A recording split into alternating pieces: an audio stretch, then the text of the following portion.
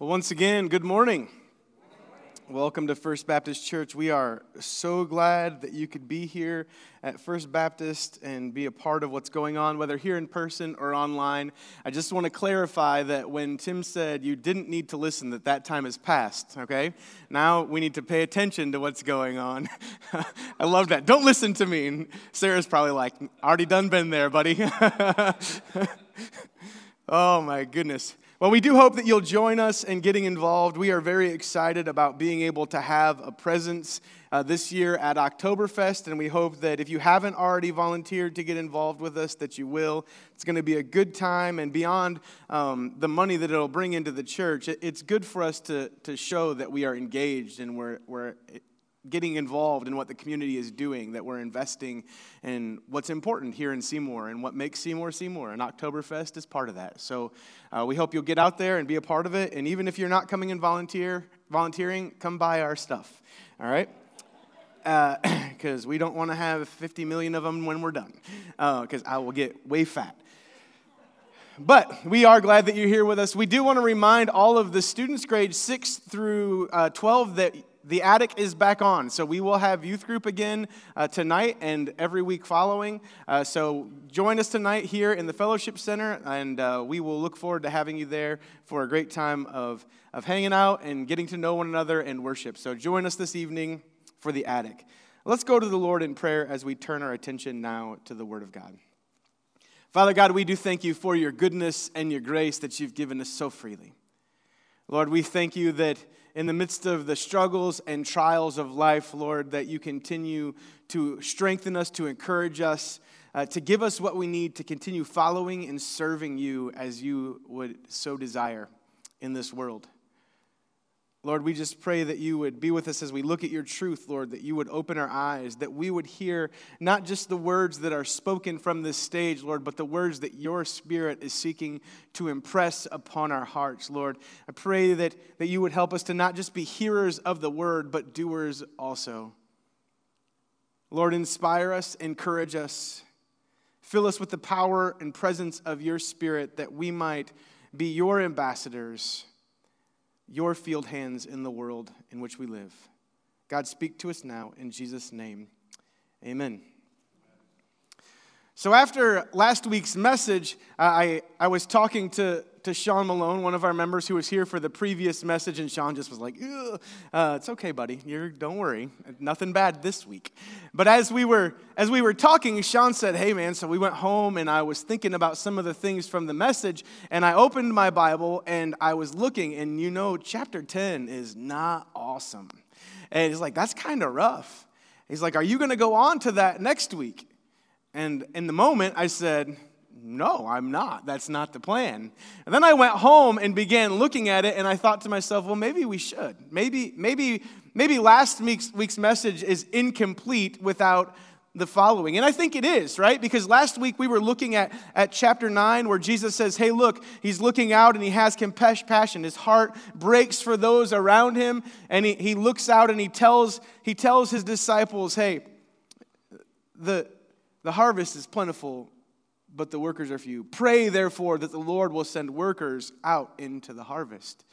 And we ended last week by going into chapter 10, the first few verses, where Jesus stops the praying cycle of the apostles and goes into the sending, giving the clear idea that prayer is not where it's supposed to start. That it doesn't just end with us seeing, oh yeah, there's great need in the world. There's need for people to preach the gospel. There's need for people to care for the needs and to, as Jesus did, to teach, to preach, and to heal and to care for the physical realities that people are facing. That it's not enough to stop with words. That we ourselves, the servants of Jesus Christ, the disciples of Jesus, are the stewards that are being sent out into the field. We are, as Jesus says, or as Matthew tells us here in Matthew chapter 10, we are the sent ones. As we ended last week, I said that every believer should be a missionary for Jesus, that all of us are missionaries, and First Baptist Church just serves as a sending platform. This isn't a fortress where we come and hide. It is a place where we come and are equipped in order that we might be sent. And Jesus, as he goes on into chapter 10, lays out some instructions and some warnings as he sends his disciples out into the field. I started wondering to myself, what does it look like? Because Jesus uses the gardening imagery, right? That's going out into the field, the farming imagery, that we're going out into the field, that we're going, and it's an imagery that Jesus uses a lot. That living in an agrarian society, Jesus is often talking about the fruit that is being produced by the plant. He's often comparing people to plants or trees, that they good fruit, bad fruit, depending on what's being planted or what seed is received. He talks about going and spreading the seed on the soils and the different kind of soils that are receiving it. And it got me thinking about actually gardening. It's not something that I enjoy. I enjoy keeping gardens. Yeah? You know what part of gardening I enjoy? I enjoy the part where the season is over and I take the mower and go over it. That is my favorite part of the season. And you might think to yourself, well, don't you enjoy eating the vegetables? No, not for the amount of work that it takes. So absolutely not. I would much rather go down to your JC or Walmart, and they've got vegetables there that someone who knew what they were doing planted and took care of for you. And I think sometimes that's our desire as followers of Christ. We want some professional to do it. We want some professional to, we think that the work of the gospel is limited to those who have specific training, but we don't see that in the gospels. As a matter of fact, here, this is pretty early in Jesus' ministry, and Jesus has done some things, he's shown some things. Remember, the book of Matthew, I realize that we're in chapter 10, and it's 28 chapters long, but remember, Jesus preached a 3-chapter-long sermon, right? Sermon on the Mount is not short. And here we are, just a couple of chapters after that. We've got a brief introduction to how Jesus' ministry went, and we're going to talk about that in a moment here. And then Jesus tells his disciples, here are some instructions. You go do it yourselves. You've seen me do it. Now you go do exactly what I've done. So let's look at Matthew chapter 10, and let's see what Jesus has to say to us and to his followers about how we're to serve him in the field.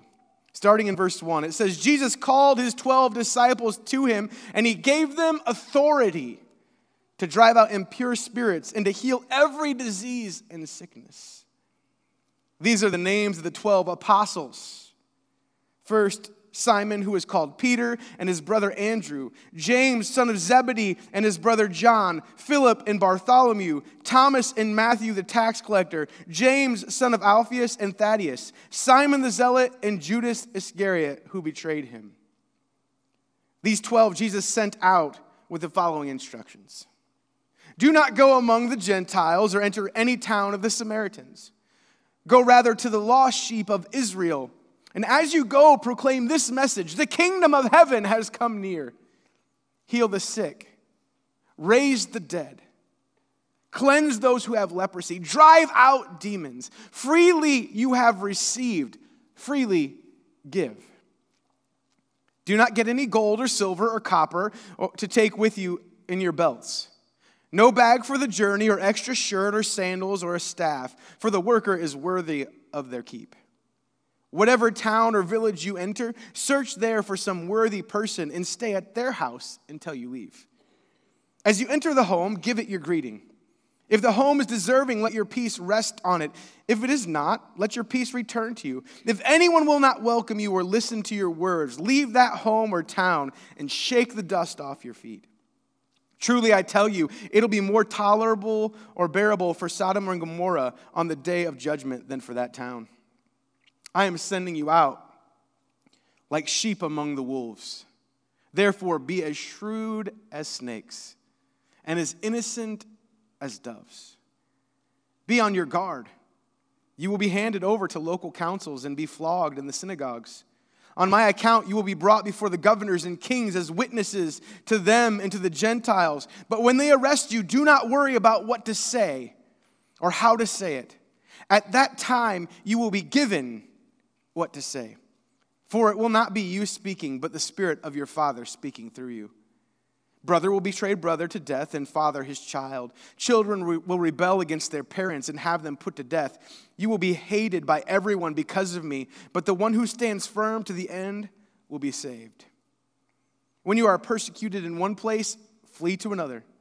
Truly, I tell you, you will not finish going through the towns of Israel before the Son of Man comes. The student is not above the teacher, nor a servant above his master. It is enough for the students to be like their teachers and servants like their masters. If the head of the house has been called Beelzebub, how much more the members of his household? So do not be afraid of them, for there is nothing concealed that will not be disclosed or hidden that will not be made known.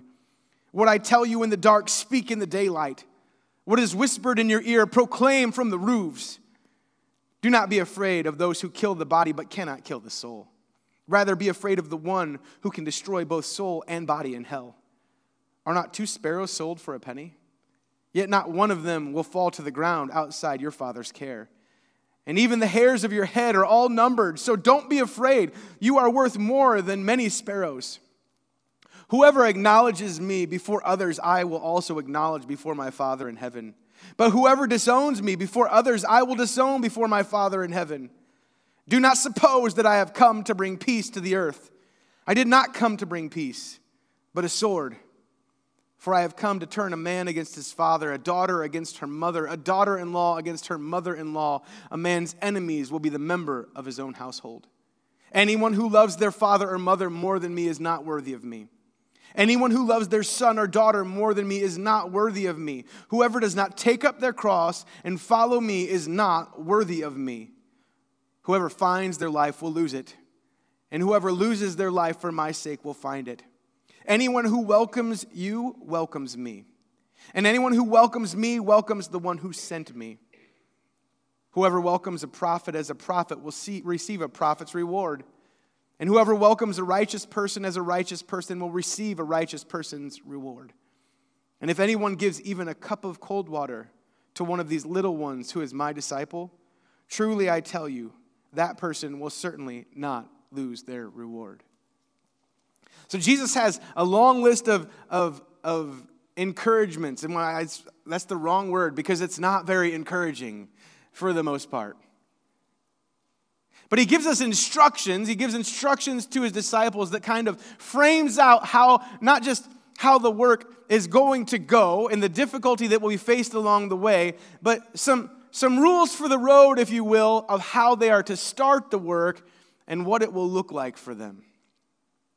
I think these are important for us this morning, so let's walk through them. The first is that we have to start where we are and use what God gave us. Start where you are and use what God gave you. When we think of mission work, we think of missionaries, which is right, which is true. But the image that we have in mind, or I'll speak for myself, the image that I have in mind came from all of the missionaries that came into my church when I was a kid. Mission conferences. It was men and women who spent their lives over in foreign countries, flying planes and landing in remote villages, people that learned foreign languages, people that didn't know how to dress with American style or color coordination. This is what I thought of when I thought of missionaries. I thought of people that went to far-off lands and lived in weird and strange ways and ate weird and strange foods and shared the gospel with people in remote jungles who would never hear it otherwise. And that, in fact, is a missionary. I mean, those are the hardliners, right? And the truth is that we need to understand that is something that all of us are called to go into all the world. But all of us are not called to leave our own community. And one of the things that jumps out at me is Jesus starts them right where they are. He says, hey, look around you. And is that not what Jesus himself did? I mean, he started in Galilee. It's like starting in his own county, if you will. He started in his own backyard. But beyond the starting point, what we need to notice is that Jesus himself had certain abilities. It may be hard for us or easy for us to dismiss some of the things that Jesus said, or even what maybe it was for his disciples. Maybe they turned him off as he was talking about some of these things because Jesus is kind of next level, right? As JJ likes to say, Jesus was built different. The life and ministry of Jesus were marked by divine power and authority. People always took notice. You can go back and look at the passages later, but if we look back in Matthew 7, verse 28, we see that Jesus spoke with authority. That the crowds were, quote, amazed by his teaching because he didn't just regurgitate what everybody had been saying and all of the same old, same old. He didn't just give high-minded ideals to push people to. And beyond that, it wasn't full of uncertainty. Jesus knew what he was talking about, and he was constantly laying it out.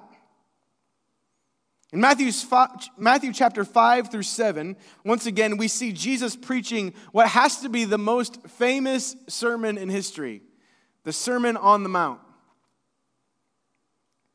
In chapter 5, Jesus authoritatively challenges long-held understandings of what the Bible says. Right? That's I think of it much like today, right? God said it, I believed it, that settles it, right? That the Bible tells me so, and a lot of times we say what the Bible says, a lot of times pulling it from our surface observations in our current context. But you've got to wonder, at what points are maybe we missing some things?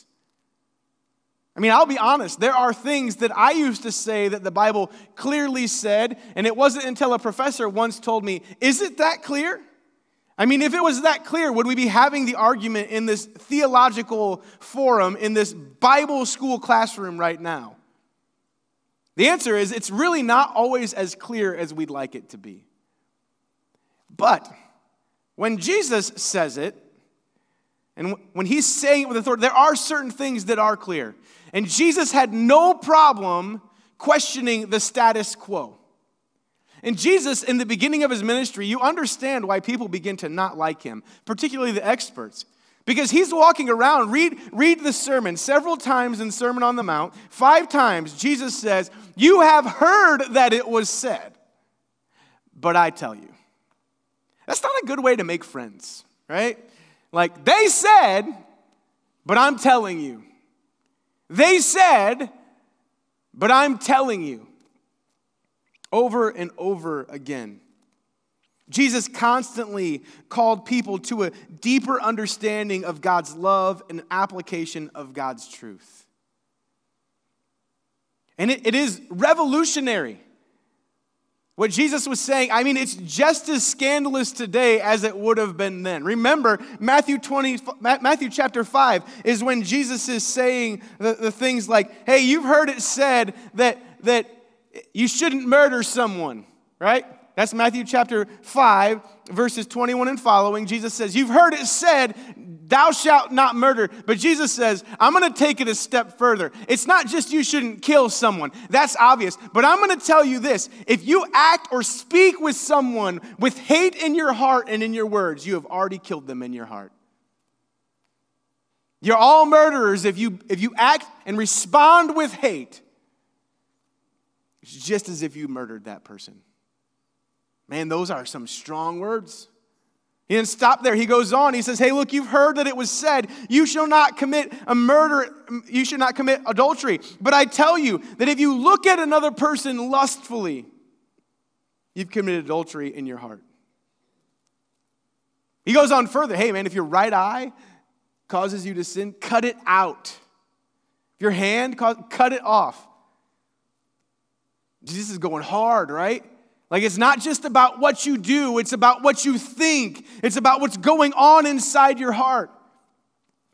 It says, you've heard that it was said, an eye for an eye and a tooth for a tooth. And you got to wonder if some people are going, amen, that's right. You got to give it back. Jesus says, but I tell you, do not resist an evil person. If anyone slaps you on the cheek, turn to them the other also. If anyone wants to take your shirt, hand over your coat as well. If anyone forces you to go 1 mile, go with them 2 miles. Give to the one who asks, and do not turn away from the one who wants to borrow from you. Jesus ends with, you have heard that it was said, love your neighbor and hate your enemy. But I tell you, love your enemies and pray for those who persecute you, that you may be children of your Father in heaven. That's just in chapter 5. I mean, the Sermon on the Mount is Jesus turning the world, the theological and religious world, on its head, saying it's not just about what you believe, but it is about what you do. You can know all the right things, but if it doesn't lead you to right action, you are wrong.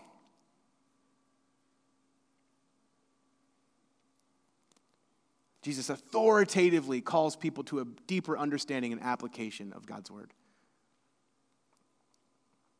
Spoke with authority. But Jesus also demonstrated supernatural authority to eliminate human suffering and shame. You can go around saying some of these audacious, huge things when you have miraculous power to back up the message of what you're doing. And we see that with Jesus, right? Everywhere Jesus goes, in chapters 5 through 7, right? Jesus speaking with authority, the importance of the words. Chapter 8 through 9 is Jesus establishing the supernatural power and authority that backs up his claims. He forgave sins. He healed all manner of physical ailments. He freed people from oppressive powers and spirits. He raised people from the dead, and he drew outcasts close as dear friends. You see, Jesus preaches about living a different life in chapters 5 through 7. And he preaches authoritatively about this different kind of life. And then we see in chapters 7 through 8, Jesus demonstrating the power of such deep living. Now, before we get too far, we're going to talk about the power Jesus gives to his disciples. And I realize that most of us don't see the miracles happening today in the same way that they did in the Bible. But do we? Is the miracle just in the healing, or is it in the outreach and the compassion of the person reaching out? I mean, I would submit to you that the miracle of Jesus that we see in his followers, even subsequent to his life, is not just in the things that they are able to do through supernatural powers, but the supernatural grace that they demonstrate. It is them loving their enemies. It is them forgiving those that are persecuting them. It is them going out of their way to try to help people who are trying to hurt them. Is that not a manifestation of supernatural grace and power? But we see this in the life of Jesus, right? Jesus speaks with authority. Jesus touches and does things with his hands that demonstrates supernatural power and authority. But then we see Jesus shift in verses 1 through 5 of chapter 10. As Jesus gave that authority to his disciples. Look in verse 1 of chapter 10. It says, Jesus called his 12 to him and gave them authority to drive out impure spirits and to heal every disease and sickness. Jesus sends his disciples out to do exactly what they'd seen him do. Jesus wasn't running a one-man show. His actions set an example he expected his disciples to follow. They were to share the work with him. They were to go do exactly what he'd done. Now, in his grace, Jesus didn't make them do it alone. Did you notice that everyone was paired up? He sent them out in partners, and we see the partners. You got to feel a little bit bad for Simon the Zealot and had to wonder how that worked. How did the partnership between the money-hungry betrayer and the zealot who wanted to kill everybody, how did that work out? I mean, that is an interesting partnership. Jesus doesn't tell us, but something for your own divine imagination there. But notice where Jesus instructs the disciples to start their work, right? He gives them this amazing power. He sends them out into the world as apostles. The word apostles means sent one. It's the only time it's used in the Gospel of Matthew is right here, that these are Jesus' sent ones. And he gives them authority, not authority to lord over people, but authority to use for the betterment of people and for the declaration of the gospel. Where does he send them? Well, he sends them to right where they are. Jesus instructed the disciples to start their work right in their own backyard. Verse 5 tells us, do not go out among the Gentiles or enter into any town of the Samaritans. Go rather to the lost sheep of Israel. Following the pattern of his own ministry, the disciples were to start in Galilee, which was consequently where all of them were from. And we would liken it to Jesus sending us out into the context of Jackson and Bartholomew County. Hey, you see this region? This place where you know, and the people that you know, and the culture that you know, and the communities that you know. Jesus says, start right there. Now, we might read this, and it hits a little funny, right? Jesus saying, hey, don't go to the Samaritans. Don't go out to the nations. It might make us think, well, maybe is Jesus hating on these people? Because they did hate them then, right? They thought of them as dogs, as worthless, as being unworthy of the truth of God's word. The gospel can and must go global, right? We know that Jesus eventually sends his disciples out into the world. But he starts. Does it not make sense that they would start right where they are? That you would learn and grow where you're planted? That you would scatter seed in the community that you live? If we are plants ourselves, what's the old adage about an apple, right?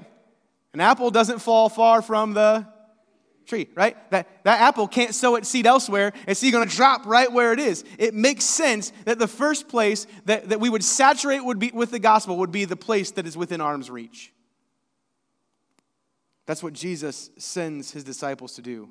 He's not hating on Samaritans or foreigners.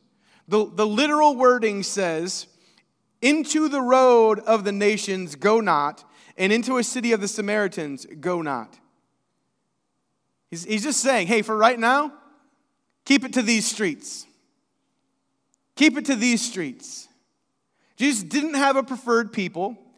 He's just demonstrating good teaching methods. What we learn at home provides us with the skills to work out in the world. Acts 1:8 is the ultimate model. Jesus tells his disciples, but you will receive power when the Holy Spirit comes upon you, and you will be my witnesses in Jerusalem, and Judea, and Samaria, and to the utter ends of the earth. Even then, it has that conical shape, right? That target shape where it starts in Jerusalem, which consequently was where they were. And then it makes sense that you're going to go out from there. As you go out from Jerusalem, you're going to go into Judea, which is the surrounding region. And then when you keep going, you're going to get beyond that. You're going to go to Samaria, the surrounding nations that maybe have some connection but are a little different. But then you're going to take it to the ends of the world. This gospel is for everyone, but the starting point is always where we stand. Is that not profoundly true to you this morning? Does that not make sense that the place that you will first spread the gospel is where you find yourself in this moment? It's where you will be going tomorrow. It's where you will be working this week. That just makes sense. Jesus tells his disciples, start where you are. Start with what you know. And then Jesus gives them the power. God gives us what we need so we can give our best for his glory and for the good of others. I think this is so important for us. That Jesus does not give these amazing abilities and powers and say, all right, now go hole up somewhere and protect yourself from the world. Jesus gives these amazing abilities and gifts to do these incredible things, and then he sends and scatters the disciples out into the community. You see, we've got to understand that. While we are the body of Christ and our gifts are for mutual edification, it is never exclusively for us. The gifts God gives us are always to be given for the sake of the gospel and the good of the world. Always. If it never extends beyond the community of faith, we have missed the point. We've failed to understand why God gave us the gifts in the first place. Notice Jesus says, hey, freely you've been given, freely give. The gifts and abilities God gives to us are not simply for our own personal edification and benefit. They are tools entrusted to us for the care of others and for the spreading of the seed of the gospel. Right? A shovel and a hoe does you no good if you keep it sitting in your garage. Right? It's actually a pain in the hind end. I'll tell you first person. I spent a great deal of time removing cobwebs and nasty spiders yesterday because our tools didn't move. Those tools don't do any good if they stay inside the garage. At some point, they have to go out, and you've got to get in the dirt. That's what Jesus is doing. He's like, here's the tools, now go out in the field. Jesus promises to provide them even not just with the tools to do what needs to be done, but the words that need to be said. Sometimes there are no words. And that is one of the biggest things that I hear from people as we talk about spreading and sharing the gospel. I just don't know what to say. I'm not trained like you. Let me tell you, there is nothing that gets me all up in my head and confused like being in a place where the gospel is needed. Even now, after all these years, I still feel inadequate to the task. That was clearly illustrated this week. I was called to do a funeral for an infant. And I walked into that funeral home. And brothers and sisters, I did not know they made caskets that small. And I stood in the back of the room and I looked forward at the family, whom I didn't know. And I just prayed, God, what do I say? What do you say in a moment like that? There are times where we just don't know what to say. There are times where words fail us and times where we have no idea. And I got to the front that afternoon to share some message, hoping to give hope. The first thing out of my mouth was, I have no idea what to tell you right now. There are no words to describe the sorrow of this moment. And I left my notes behind, which I don't do. I speak from the notes. Everything I say is written in this iPad. And when I do a funeral or a wedding, every word I am going to say is there for me to read it because I am an emotional basket case.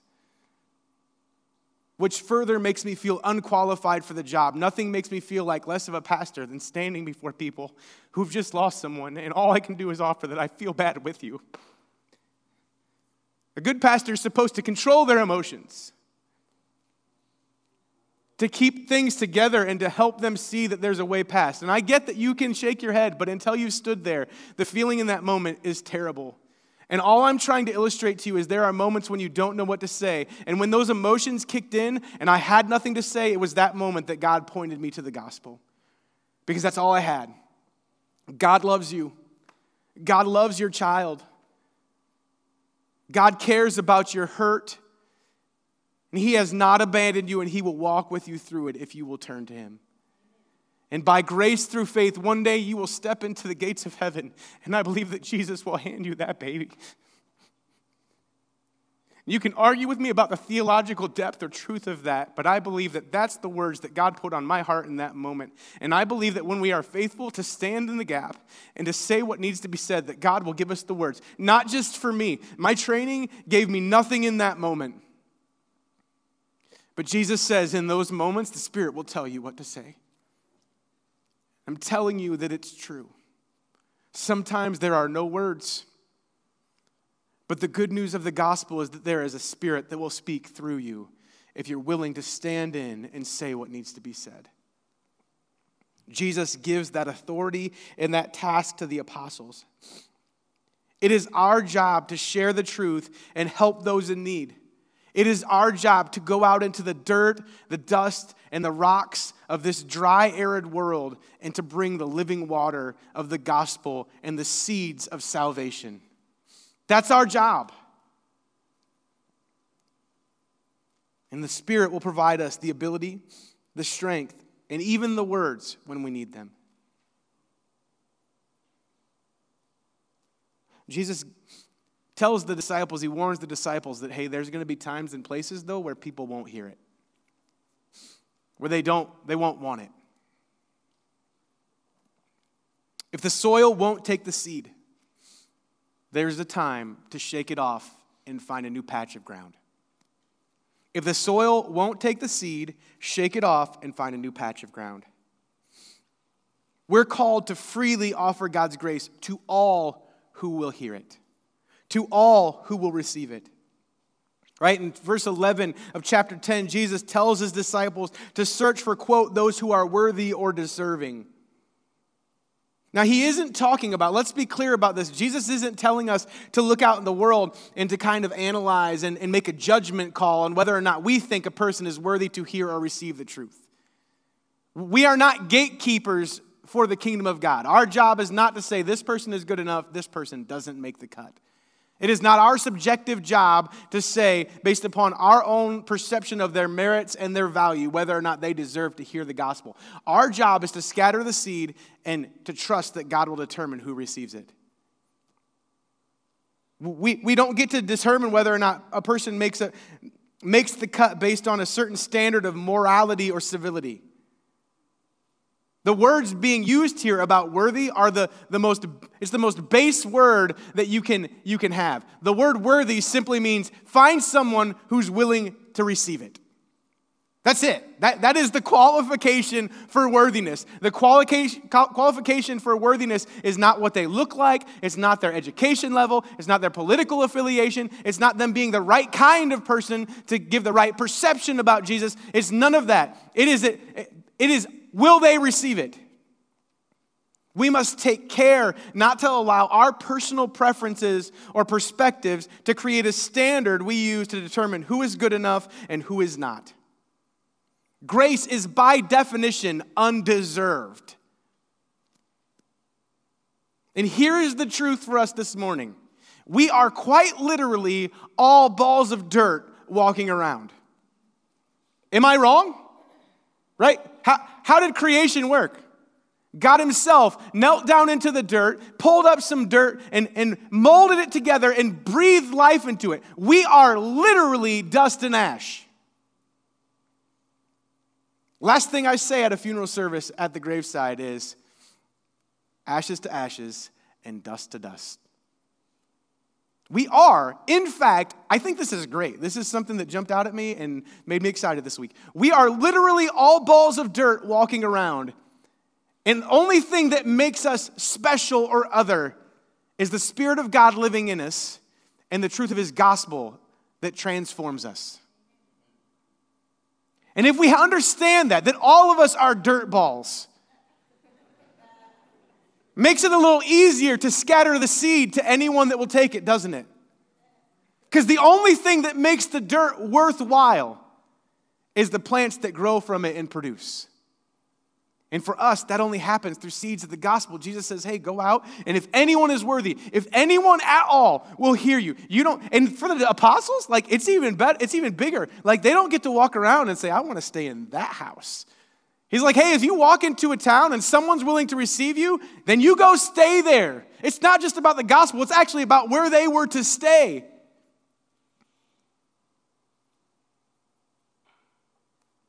Jesus told the disciples and those listening on the Sermon on the Mount, that gave a prohibition against judging. It says, judge not so that you won't be judged. But the point of that passage is not about the assessments we make of others. The point of that passage is what follows, where Jesus talks about the application and allocation of mercy.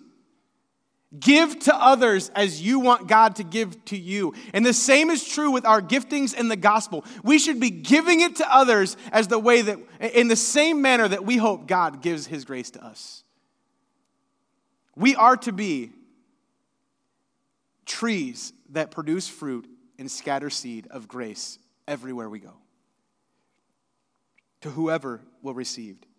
Now, if what's laid down isn't picked up, there comes a time where we've got to shake off the dust and move to more acceptable real estate. As the great Taylor Swift so eloquently said, when the haters start to hate, we've just got to shake it off.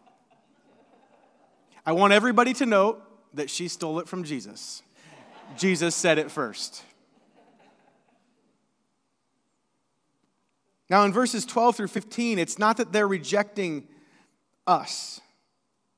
but it's Christ himself they're rejecting. This is why it's problematic.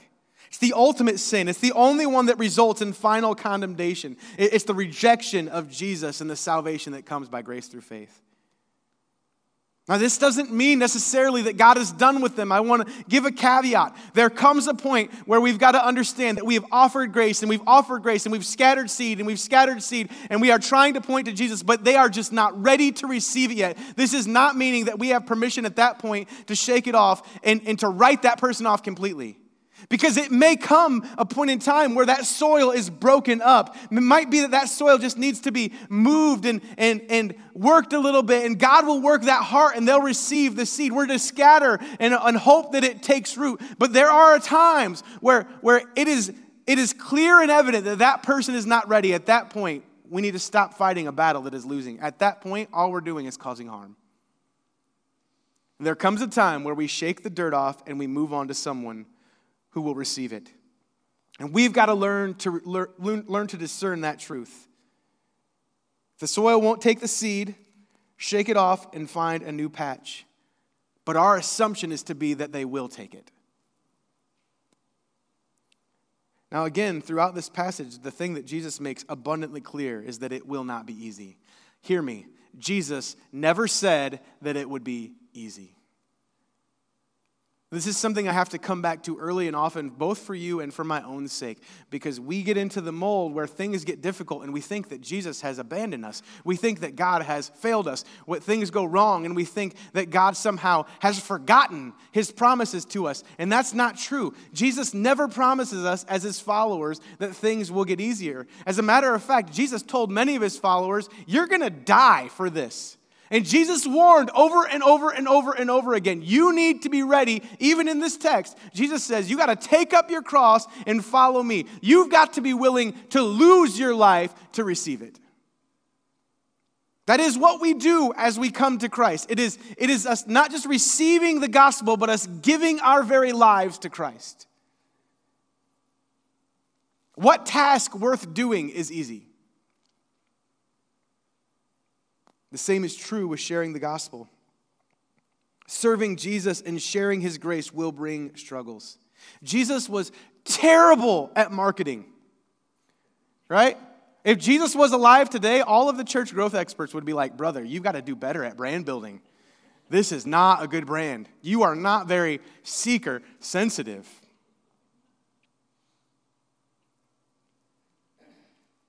Jesus does not paint a rosy picture for his disciples, does he? I read it for you. You can go back and look at it. But at every turn, there's going to be difficulty. There's going to be difficulty. Your family's going to turn against you. Your community members are going to turn against you. People will understand and will reject you. There's going to be difficulties. Jesus provides a list of illustrations and experiences defined by struggle and suffering. First, Jesus says, hey, I'm sending you out like sheep to the wolves. That's not awesome, right? It's like sending dinner to the dinner table. It's sending out creatures of peace and innocence to a world full of creatures of violence who will literally seek to eat us alive. But Jesus encourages the disciples to keep their heads clear about what is coming, to be aware that it's coming at them, but innocent in their response to the hardships. Brothers and sisters, we've got to stop being surprised when the world fails to understand and accept the message of the gospel.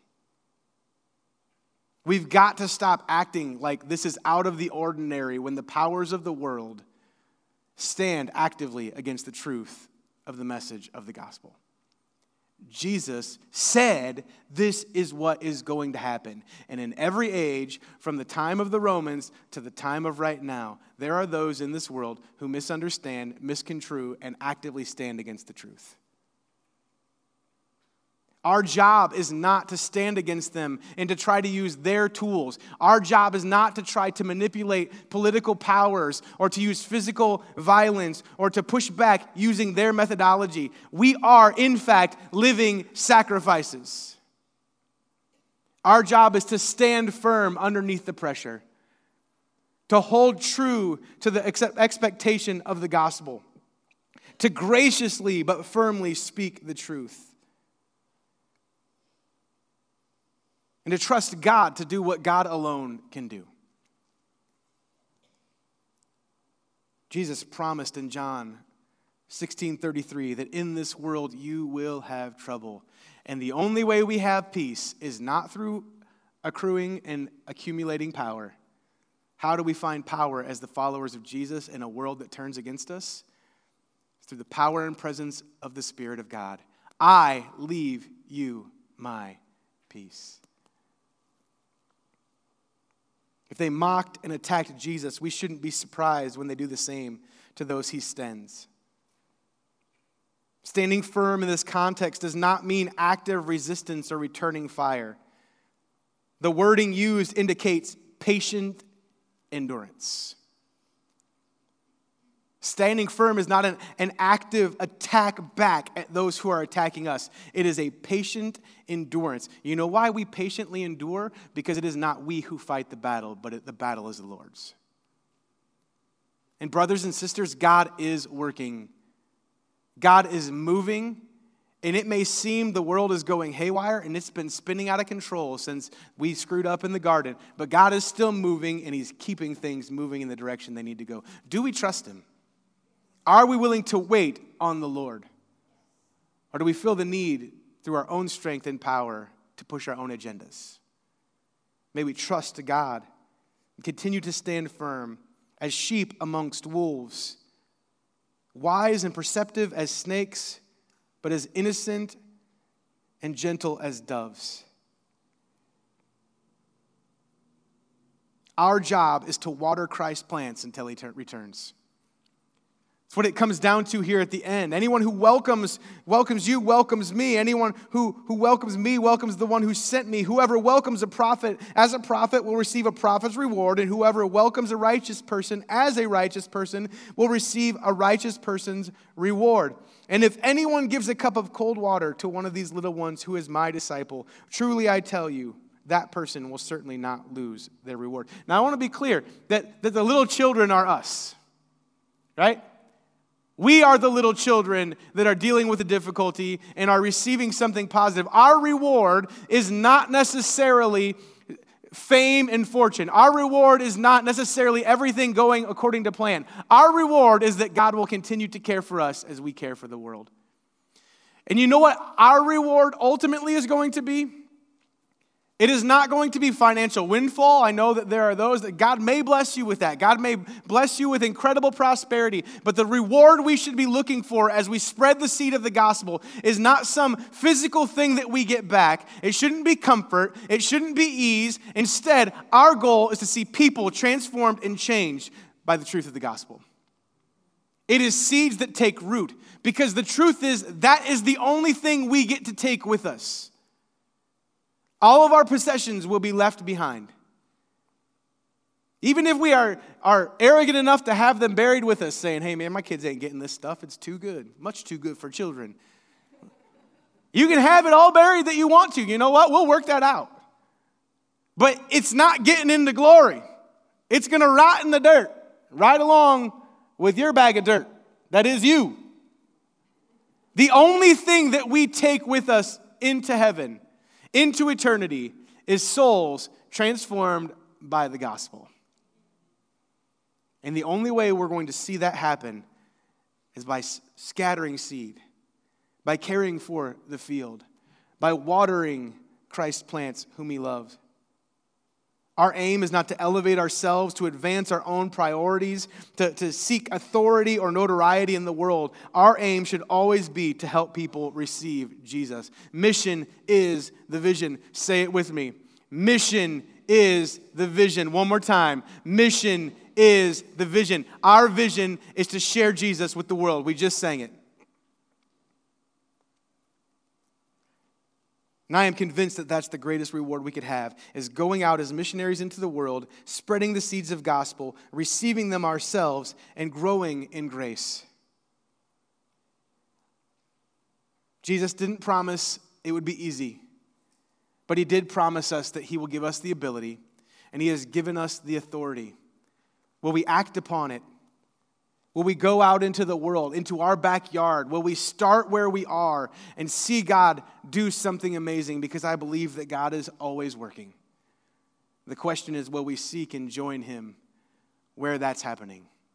May that be true of us. May we go out into the world and look for where Christ is working, and whatever hardships may come, may we push through it and stand firm, knowing that God will bring a reward of a harvest through our efforts. Father God, I pray that you would work in and through us by your grace. God, I pray that you would work and move in miraculous ways to bring people to salvation by grace through faith. Lord, use us as workmen and workwomen in your field. Lord, use us as conduits of your grace that share your love. Lord, may you truly be enough for us. May your gospel and the transformative power of your grace do a work in our hearts. And may it be so powerful that we cannot keep it to ourselves. May it spread and make a huge impact in Jackson County, in Bartholomew County, and beyond. Lord, we offer you ourselves today in Jesus' name. Amen.